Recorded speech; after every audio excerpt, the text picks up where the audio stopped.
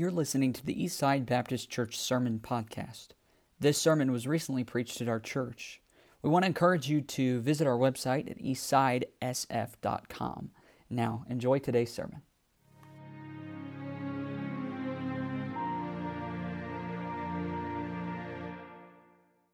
First John chapter 4 is where we'll be, so find it and stand if you would. And we'll read 5 verses here in the middle of the chapter. 1 John chapter 4, verse 7, it says, "Beloved, let us love one another, for love is of God, and everyone that loveth is born of God and knoweth God. He that loveth not knoweth not God, for God is love. In this was manifested the love of God toward us, because that God sent His only begotten Son into the world that we might live through Him. Herein is love, not that we loved God, but that He loved us, and sent His Son to be the propitiation for our sins. Beloved, if God so loved us, we ought also to love one another." This morning, I'd like to preach to you on these verses, how love is better than tolerance. Love is better than tolerance. And I think I'll hopefully be able to explain that as we go through here. Let's pray and ask the Lord for His help. Father, we're asking that You would speak to us through Your Word, and that we'd use this message and these truths today to help us to see things from Your perspective. And Lord, help me to convey them in the right spirit, in the right way. And help us to think correctly, both about Your Word, but also how our culture starts to shape our thinking. And then, Lord, I pray that You would help Your truth to adapt or to take our minds and change our minds to think biblically instead of culturally about some of these things. Lord, we're asking for Your help. Bless the reading of Your Word in Jesus' name. Amen. Thank you. You can be seated. As we've gone through the book of 1 John, one thing I've noticed is how often he repeats the important themes. Sometimes you read a book in the New Testament, and certain writers like Paul will kind of deal with one subject throughout. And you follow his train of thought. It seems like 1 John in some ways is writing, and he'll talk about this for a little while, then he'll talk about this, and then he'll go here, and then he'll come back to this one, and go here, and go. It kind of reminds me of parenting in some ways. Because in parenting, you find yourself repeating the most important themes. You find yourself going back to the important topics. I can't tell you how much I've repeated certain things to my children over the course of their lives. The important things like make your bed when you get out of it, or clean your room every day, or do your chores, or practice the piano, or speak kindly to your siblings. And that one gets repeated a lot. Speak kindly to your siblings. Speak kindly to your siblings. I find myself repeating a lot of the same messages. And maybe my children are just harder-headed than most children, but I think that's probably a normal parenting ritual. As many lessons as there are, there are countless lessons as you raise your children, but as many lessons as there are, you find yourself reminding them multiple times about those lessons. So it's almost always a reminder. And the one that stands out to me, and each of my children would probably tell you this, is they all go through a phase. We try to teach them when they're young to say yes or yes, sir, or yes, ma'am.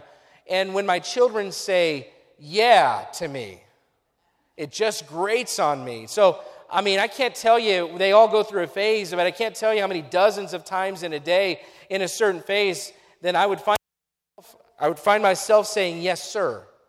So I would say something to one of my children, and they would say yeah, and I'd say yes, sir. Then they would say yes, sir. And so I find myself saying yes, sir a lot. Or with their mom, if they say yeah to their mom, then I would say yes, ma'am, and try to get them to say yes, ma'am. It's a small thing, but it's just one of those reminders. There are countless lessons that we repeat all the time. That's what you do when you're a parent. It reminds me in a little way of what John is about. Because John talks about love a lot. It's almost like John knows that it's a lesson that we need to hear. It's a lesson that we need repeated a lot. I read a historian named Jerome, and he wrote this: the blessed John the Evangelist lived in Ephesus until extreme old age. His disciples could barely carry him to church, and he could not muster the voice to speak many words.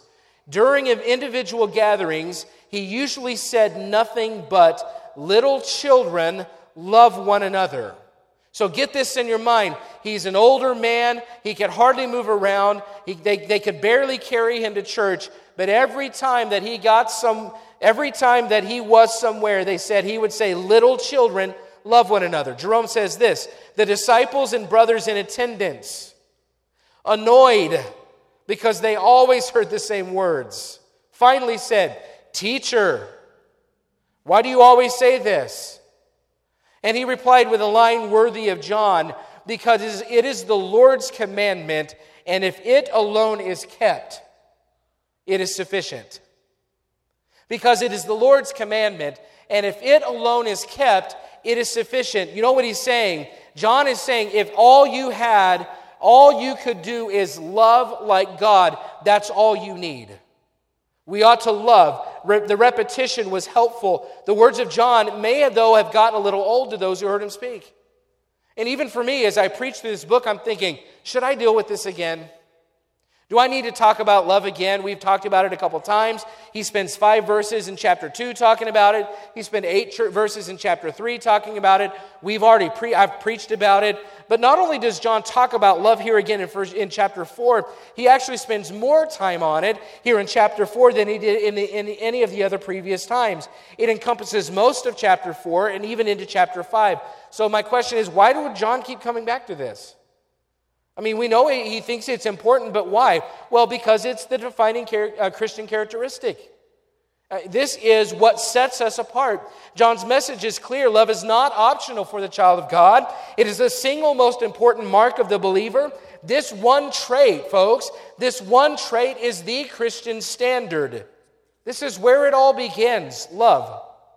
Paul wrote in 1 Corinthians 13, he said, though I speak with the tongues of men and angels and have not charity, which that word charity is the same word as love, that Greek root agape. He says, if I can speak to where it sounds beautiful and everyone's impressed with how it sounds, but if I don't have charity, I become a sounding brass and a tinkling cymbal. It's just noise. He said, and though I have the gift of prophecy and understand all mysteries and all knowledge, and though I have all faith, so that I can remove mountains. You realize what John's saying? He said, if I could understand all mysteries and if I could have faith to move a mountain, he said, if I don't have charity, then none of that matters. He says in verse 3, though I bestow all my goods to feed the poor, though I give my body to be burned and have not charity, if I have not love, it profiteth me nothing. Are you getting the idea that love, charity, is the defining Christian characteristic? You understand that today? It's a little quiet in here today. Help me out.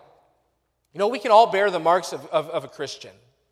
We can even do things that look a little bit like love. Paul said, if I could bestow all my goods to feed the poor, but that doesn't mean I have charity. If we don't display or give evidence of love, there are some serious indictments mentioned. Examination of ourselves begins with this one trait. It's the one trait that defines us the most. It's important. And second reason, though, that John keeps coming back to the topic of love is, as important as it is, it's also not easy.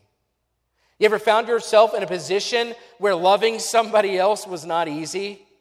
Well, maybe you're not like me, but I have. I've found myself in positions where you're trying to love somebody and they just aren't making it easy. You know, the things that we need the most help with are what need to be repeated the most. It's our third message of love since starting 1 John, and honestly, it's probably not going to be our last because it's important and because it's hard. And even though it's true that genuinely knowing God results in love, that doesn't mean it's easy. It doesn't mean it's just going to come naturally. If we know God, the fruit of love will show up in our lives. It is inevitable. It will. But listen to this. But just because love is the inevitable result of being born of God, it is not an automatic result of being born of God. Just because it's inevitable, if you're part of the family, it will be inevitable that you exhibit love. But it is not automatic. Meaning God doesn't take over the controller.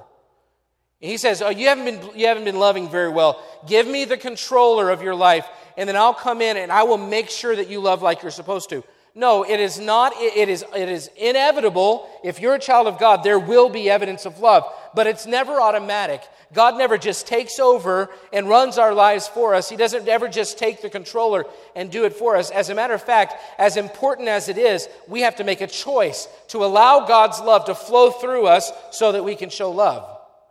That's why John keeps talking about it. It's not easy. It's not automatic, but it's a matter of obedience. And you say, well, listen, it's just not my personality. It's just not my personality to be very lovey-dovey. It's just not, I'm not very mushy. I'm not very sentimental. No, I'm not talking about how you feel. I'm not talking about a personality-based trait.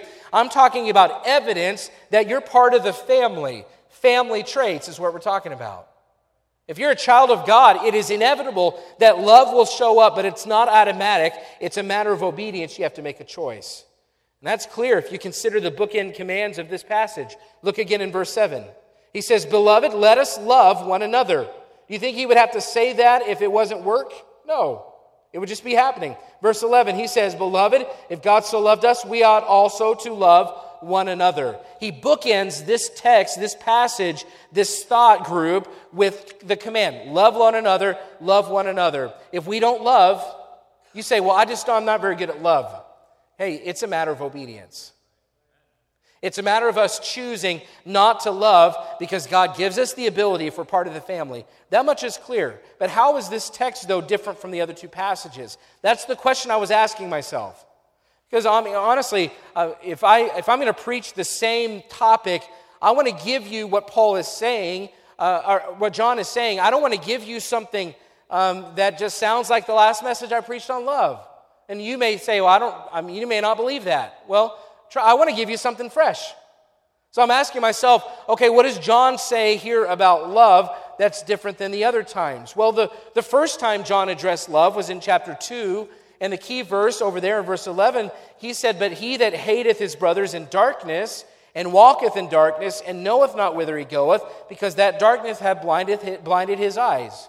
What he was saying over there is if we hate our brother, instead of exhibiting love, we walk in darkness. We're spiritually blind. What he was saying was how we treat others indicates the health of our relationship with God. In other words, you can't be right with God if you don't love the way you should. This week I went hiking, and I'd spent a week with some pastors, and we had some sessions and some good conversation, and then we would go hiking in the afternoons. And there were some guys that were very prepared for hiking, and then there were some of us that weren't. One of the days, we're in Wyoming, and we were in the mountains, and one of the days it was a 9-mile hike. And I did fine, I was okay, but there are certain parts of the journey that I'm talking with somebody else, and they're just like, blah, blah, blah, blah, blah, blah, blah, blah, and I'm, and I was glad they were passionate about the subject on which they were speaking because I didn't have to say anything. I mean, any one-word questions I could pop in there to stay engaged. Oh, how? Or why? And they would keep talking. It was great. But the evidence of their preparation was on the mountain. When it came time to it, and I'd been jogging a little bit, trying to get ready for it, but it became apparent on the mountain I wasn't as ready as I needed to be. That's kind of the case when it comes to love. Is that our love indicates the health of our relationship. That hike indicated my preparation for hiking. If you're a child of God, then the amount of love that you have directly points to where your relationship with God is. If you hate your brother, you're walking in darkness. Your eyes are blinded, is what John says over in that chapter. The love toward brothers and sisters in Christ is an indication of how healthy a relationship is with God. In that second message, a few weeks ago, so that was the first time John talked about love. The second time was in chapter 3. We talked about the love scale, and he talked about how there's murder over on this side, and next to that there's anger or hatred, and then there's jealousy, and then there's indifference, and then there's love. So you've got murder and anger and hatred and jealousy and indifference and love. And a lot of times we think, well, I'm not all the way over here at love, but at least I'm not a murderer. At least I'm not, angry or hating people. At least I'm not jealousy. Well, no, any of those that aren't love mean we're not where we're supposed to be. That was kind of the indication in chapter 3, the last message we talked about. The only marker on the scale that puts you where you're supposed to be with God is love. Yet sometimes we think, well, I'm not a murderer, but we're indifferent. Being indifferent is just as far away from love as jealousy is. And so that was the point. So I went through and kind of reviewed those passages, and I thought, well, how's this one different? What's the point here in chapter 4, verse 7 through 11? Does John deal with the same things? Well, the topic is the same, but the more I meditated on this, the more a truth kept coming to my mind that I think will be a help to us if we'll just kind of stay engaged here this morning. John gives some detail that gets more specific, and along the way, John brings in some extremely lofty thoughts. And I love it when he brings in some thoughts that are kind of beyond me and thoughts that I hadn't seen before, but he does it by using one very important example of love. And he starts with this fact as a reason to obey this command. He starts with this fact. He says, the source of love is God. Look at verse 7 and 8 again. Beloved, let us love one another, for love is of God. Verse 8, it says, he that loveth not, knoweth not God, for God is love. The source of love is God. Okay, and you say, well, that's pretty obvious. Well, let me build this here. Without God, there would be no love. Let me say that again. Without God, there would be no love. That's a pretty bold claim, especially in today's culture. Because everyone talks about love being everywhere. You hear the word love thrown around all the time. And so John makes the claim that if it's not of God, it's not love. If it doesn't come from God, it's not real love. He says God is love, love is of God, and the implication there, without stating it, is anything that claims to be love that doesn't come from God is not love. So our culture says, oh, but love is everywhere. You hear the word thrown around. I hear this word or hear this phrase a lot. I love something. I love food. Or I love pizza. I'm going to kind of give a throwback to Brother Spencer, the food pastor. I love pizza. I've heard that a lot. Amen. It's the only amen I get all morning. I love pizza. Amen. You hear people say that kind of stuff. I love pizza. I love burgers. I love French fries. And I'm making you hungry now, and that's not fair. You hear people say stuff like, I love my kids, my girls, especially Lacey. I love puppies. I love kittens. You hear people say, I was in the mountains this week. I love the mountains. They're beautiful. I love them. But we need to remember what kind of love is being talked about. See, John is talking about agape love. And agape love is different than loving puppies or loving pizza or loving the mountains. And from my notes just a few weeks ago, here's what I said about agape love. Agape love is God-given, which makes it the highest form of love. Agape love is sacrificial, giving love that never wavers. Agape is a verb. It is an action word. This love keeps loving even when the object is unresponsive. Even if there's no feedback, even if the object of love is unkind, even if the object of love is unlovable or unworthy, agape love is supernatural, unconditional love that is given to us by God Himself, God alone. It wasn't created. It exists eternally because it is a characteristic of God himself. God is love. This kind of supernatural love could only have come from God. You know, that's a little different than I love puppies. Our culture looks at love as a few different things. They look at love as some mushy, syrupy, sentimental feeling you have towards something or someone. And I'm not saying that's wrong. I'm just saying that's not love. That's not God's love. They'll say, our culture says that love is an emotion that you feel around certain people. They say love is a physical act between two people. You know that phrase, making love. Now they've taken a word that should be referencing God and something that comes from God, and they turn it into something that it's just a physical act. They take love and they turn it into something that is, love is whatever and whomever you choose. That's our culture now. In our culture, the word love means everything and it means nothing all at the same time. The definition is so skewed in our minds that we don't even know all that it means. It's been redefined to reflect individual preferences. But whatever the world's definition of love is, it is a far cry from the agape love that comes from God. Someone defined love this way, and I love this. It says, biblical love is a self-sacrificing, caring commitment that shows itself in seeking the highest good of the one loved. And I think that's a great definition. But I say that because I want you this morning to see the contrast between the love of God and all the love that's out there. Do you see the contrast? There's a worldly, self-focused, self-defined love that's all about me, and yet there's a biblical love that's all about somebody else. It seems very clear. The world's definition of love is about what the individual feels is best for them, or what the individual feels expresses myself to the world. That's love. It's how I feel toward whatever or whoever I choose. But biblical love, I want you to note the difference.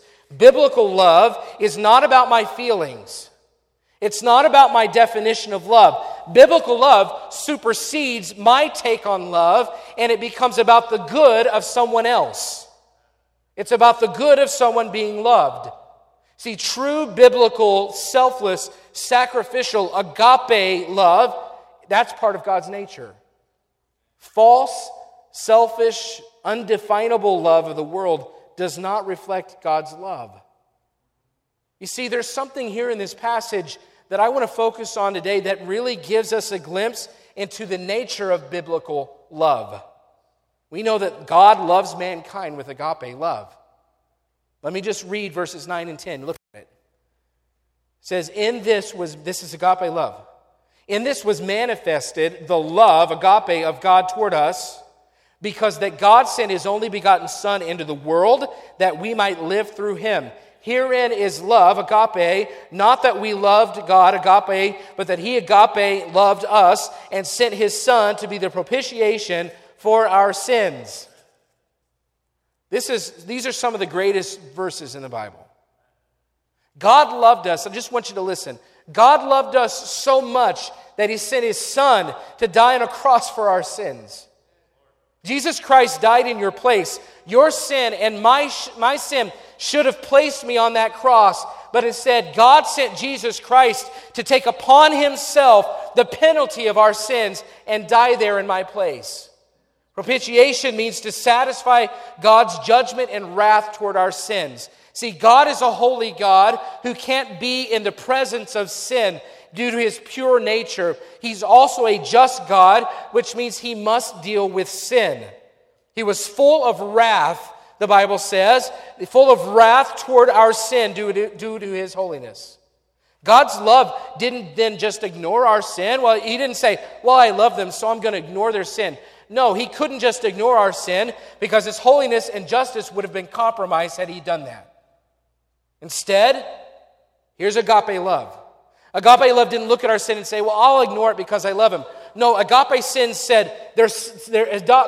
said their sin must be dealt with and I will do something about it. He was moved to send his own Son who bore the penalty of our sins in his body on that tree. Love prompted God to sacrifice His own Son to die for sinners. Jesus Christ was the object of His Father's wrath because He bore our sins in His body on that tree. That is love. God was not looking at love as a way to express Himself. He wasn't looking at love as a way to make Him happier. No, He looked at love by choosing love that drove Him to send His own Son to die on a cross. He looked beyond the costs. He looked beyond the boundaries and reached everyone. He died for everyone, and He did it all for the benefit of sinners. That sounds completely different than the definition of love in our culture, doesn't it? As I was thinking about biblical love compared to the world's definition of love, one word kept coming to my mind. And that word is tolerance. Tolerance, it seems to be the word of the hour. And I hope you'll hear me out, because I don't want to turn anyone off this morning from the very beginning. I hope you'll hear me out, because to talk about tolerance, it seems like in any negative way today is looked down or frowned upon. But I'm trying to get you to see this morning that there's something even better than tolerance. There's something that even surpasses this concept of tolerance today. See, tolerance says we accept people for who they are. Tolerance is, you be you, we'll just embrace your choices. Tolerance has become the highest form of social virtue.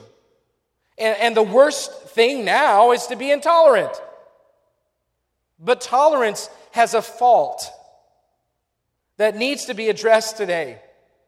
See, tolerance implies that you put up with something, that you just let it go. It means you just accept something rather than address it. Tolerance is, at its core, I'm calling it today, and I'm proud of this, I made it up. I'm calling it an ostrich virtue. See, tolerance as an ostrich virtue, they say, and I don't know if it's really true, but they say, what do they say about an ostrich? When danger comes, it sticks its head in the sand. I don't know if that's true. I like to think it is because it's a funny visual. It's like my kids when we play hide and seek and they would lay on the bed under a cover that only covers their head, thinking I can't see them. Like an ostrich, if he sticks his head in the sand, he thinks he can't be seen. He thinks he's not in harm's way. Well, I'm going to call tolerance an ostrich virtue, which means that rather than deal with something that's coming along that could harm you, you stick your head in the sand and pretend like it's not there. See, the world claims that tolerance is the most important thing, but by definition, its very definition, it means that you don't deal with something. You ignore it. You just allow whatever happens to happen. And while love, and think about what we talked about love, that God looked at us in our need, and rather than turning his head and ignoring it, no, He took His Son, and He sent His Son to die in our place. He dealt with our sin so that something better could happen. That's God's love. Well, now we're talking about tolerance, which says, if there is something, we're just going to ignore it. And I fail to see the superiority of tolerance over love. See, tolerance accepts people where they are without any... Listen, I believe that we should accept people where they are. We don't have any sin detectors at the door. We don't make you walk through the door and scan you. I was at the airport yesterday doing this, and it's like we don't make you do that when you come in the door. We welcome people to come to Eastside Baptist Church. We're glad you're here. We're thankful that you would spend your morning with us. It's a blessing. And tolerance says, you accept people where they are. And I'm not saying that we don't accept people where they are. But there's a difference, because tolerance accepts people where they are without any concern for change. But I submit to you that it's an inferior virtue, because it ignores seeking someone's best by simply accepting what they are. You tell me if you'd prefer tolerance or love in these examples. This has happened to me. You're eating out with people, and your wife has a large chunk of food in her teeth. I love my wife. You know what love says? I'm going to let her know. So I would tell her, because I don't want her to be embarrassed. I don't want her to go through a whole conversation with, and we've all been there. Love says, I'm going to tell my wife because I don't want her to be embarrassed. You know what tolerance would say in that situation? Well, I embrace my wife for who she is. I'm just going to let it go. I think I've done that to her a couple times.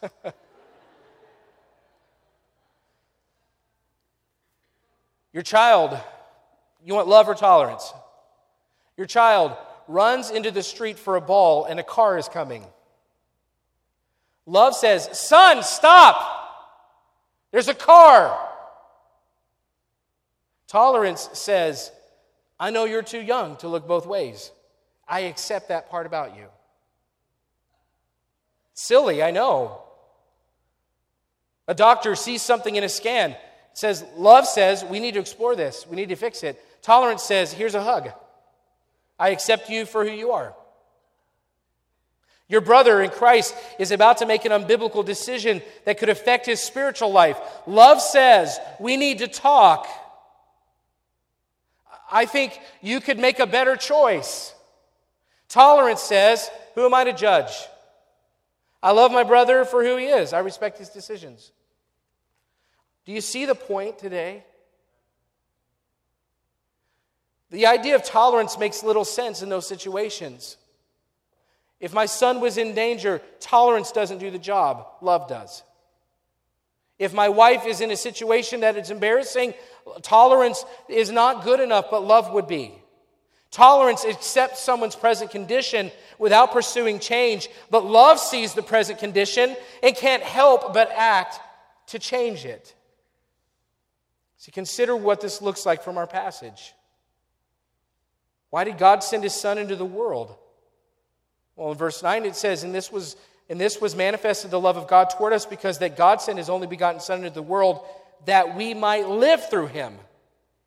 Verse 10, why did he send his Son into the Lord? Herein is love, not that we loved God, but that he loved us and sent his Son to be a propitiation for our sins. The two reasons I see here that God sent his Son is that we could live and that he could die in our place and pay our penalty. And you say, okay, that's straightforward, but what's the point? I want you to think even more deeply about it. I want you to take a step back. God sent Jesus so that we could live through him and he could be a payment for our sins. You say, okay, I get it. I see that. That's fine. What do you mean? I think we can all get on the same page by asking a simple question: why? We know what God did, and we know that he did it for those reasons, but why did God send Jesus to allow us to live? Why would he do that? It implies, are you ready? It implies that we were dead. If God sent Jesus so that we could live in him, it implies that we were dead. If God sent Jesus to be the propitiation for our sins, or the payment for our sins, it implies that we couldn't pay for our own sins, right? You say, okay, this still isn't as deep as you think. Hey, let me have my moment here. Do you see that? God looked at us and said, they're dead in their sins. They need someone to pay for their sins because they can't. I don't want them to stay dead sinners, to remain in their sin. I want their sins to be paid for. I want them to live. I want them to have a relationship with me. So here's my Son. See, God saw us in our need and said, I can help them by sending my Son. And folks, today that's love. A willingness to do what it takes for the good of someone else. But wait, what would tolerance look like? What would tolerance look like in that situation? Well, tolerance would have said, that's who they are. They're sinners. I can't change it. I'm not going to judge. You do you, sinners. Just do your thing. Hey, if that's you, go for it. You know, choose your sexuality. Yeah, I mean, if that's you, go for it. Live life without God. Hey, that's your choice. Be promiscuous. I mean, I can't judge. Are you seeing the difference here? See, drink alcohol, gossip, live in sin, children, disobey your parents. I mean, hey, you choose. You determine right or wrong. I embrace your choices. And that's tolerance. Tolerance means God would have seen us in our sinful condition, folks, and left us there because He would have just embraced us for who we are. I hope that you see the difference this morning.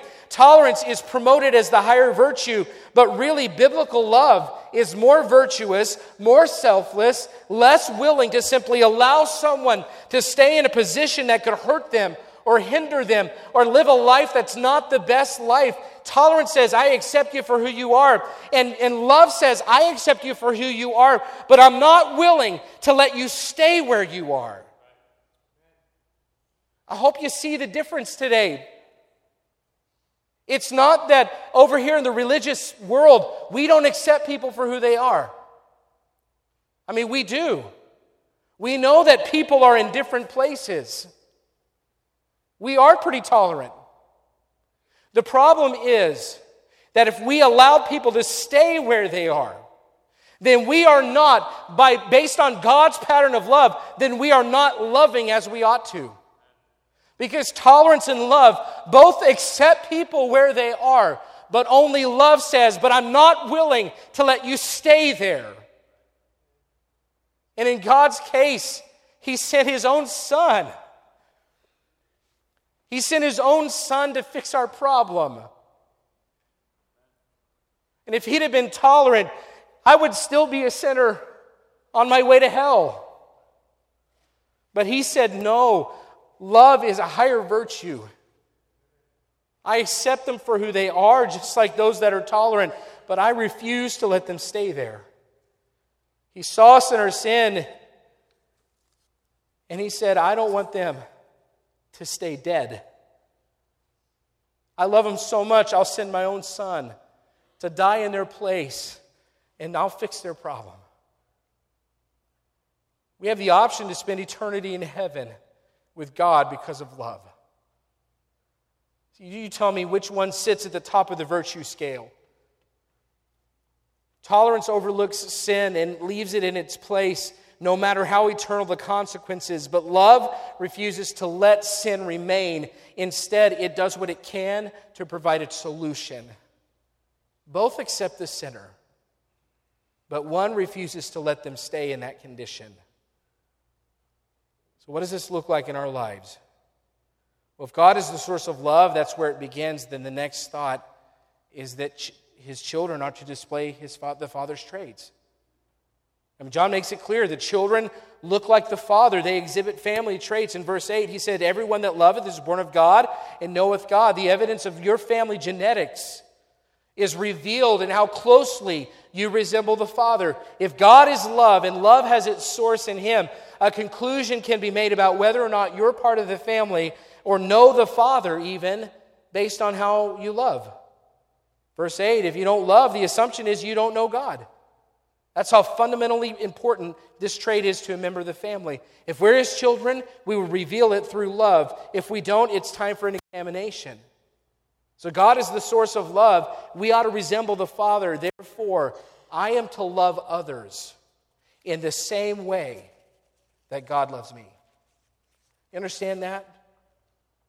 If God is the source of love and I am a member of His family, I ought to exhibit His traits, then I am to love others the way that God loves me. What way is that? Oh, touchy-feely, syrupy, emotional, shallow love?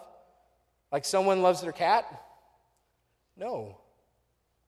Tolerating sin because, we make allowance for people's choices, and no, that's not what he's talking about. Sacrificial? Yeah. Selfless? Yes. Accepting an individual, loving an individual but not their sin? Yep. That sounds a lot more like God's love. And here's the balance. It's not just about confronting sin head on. See, a lot of people will take a message like this and they'll say, bless God, those Baptists, they're just intolerant people. But I don't want you to miss in all of this, it's not about we're not tolerant or we don't, accept people where they are. No, I want you to miss the balance. Don't miss the balance in all this. God doesn't tolerate sin, but He sent His own Son to die so that sin can be taken care of. And if we're to love like God, we have to be careful as conservative people, conservative Baptists, that we don't say, well, bless God, their sin. No. God went to great lengths to rescue them from it. So that means that my mentality and my spirit in all of this is not one of intolerance. It's one of acceptance because I want to see them changed. One of love that says, I don't want them to stay there. One of gentleness. It's a spirit of patience.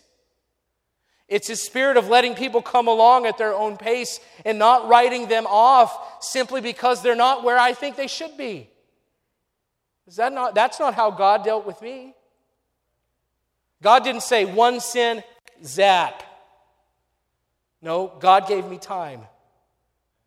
He spoke to me through His Spirit, and He let me process it in my own time, and He kept coming, and He kept working, and by the time I was ready, He said, well, here it is. Here's the gift. Jesus Christ. Jesus Christ didn't come with the spirit of hatred. He came with the spirit of servitude, and that made all the difference. Humility. So my question to you today is, if you're a part of the family, and you're supposed to exhibit His traits, how are you doing at love? See, remember, love is a verb, it's not a feeling. So listen, how actively do you love the other members of Eastside Baptist Church? What if they're a little annoying? What if in those moments when you're tired, what do you do then? Or what if we just don't get along very well? I don't know what to do. Well, let me ask you, how did God treat you? Because you're a sinner and He's holy, and there's no greater difference between two people than between you and me and God. But how did He treat you? Did He dismiss you or just write you off? Did He say, I don't have time for them? No. What does this look like at home? How sacrificially and selflessly do you love those at home, those that you should be closest to, those that you should show love the most to? Sometimes we're better at sacrificial love in our church family than we are in our own homes. Dads, how gentle are you with your children? Because that's how God loves us. Remember, the standard of love is God, and it cost Him much, but He did it with grace. Moms, how patient are you with your household? Children, how servant-minded are you when it comes to help? God is love. We ought to resemble God, so love each other like He loved us, which is seeking the good of somebody else. Are you better at tolerance than love?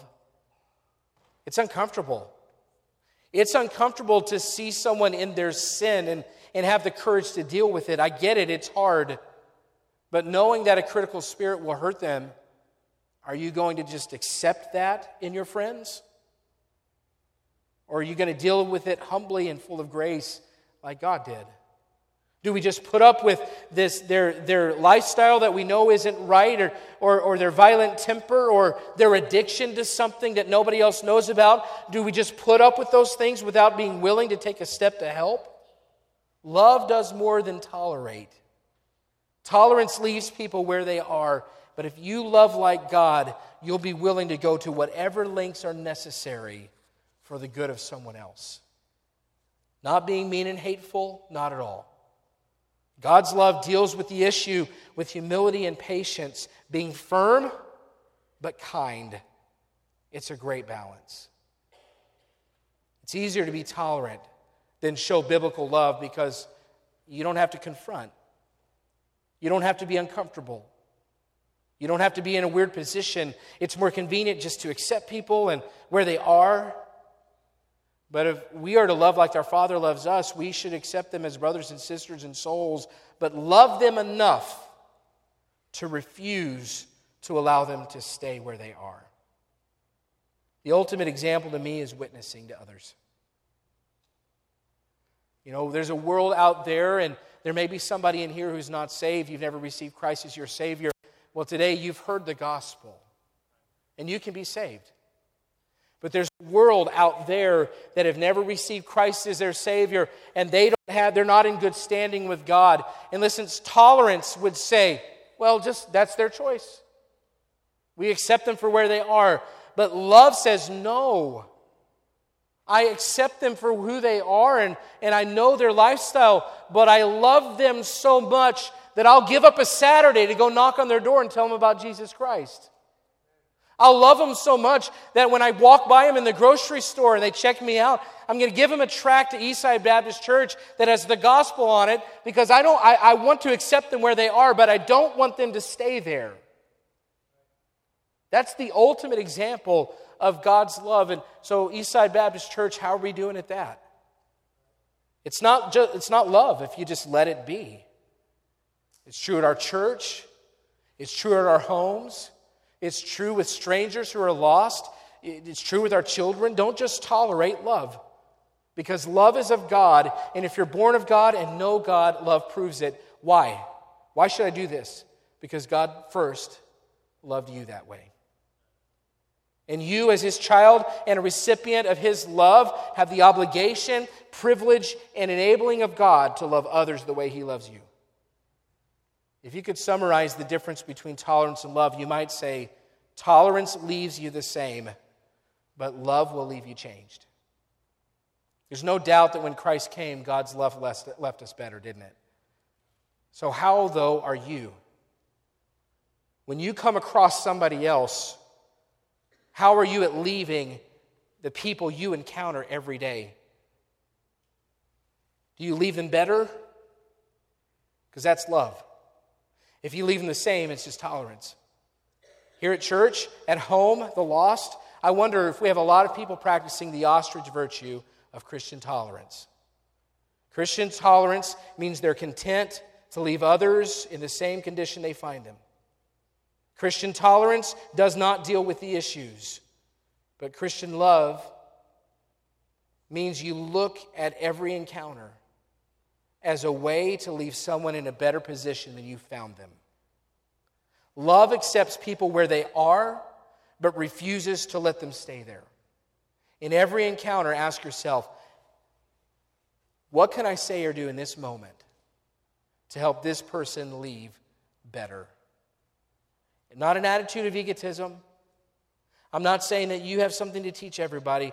I'm saying God's love looks at people that way.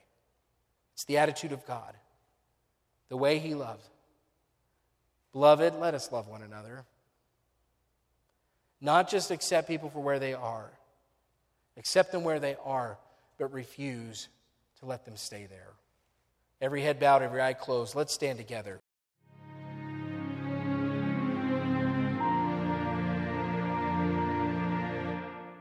We want to encourage you to visit our website at eastsidesf.com.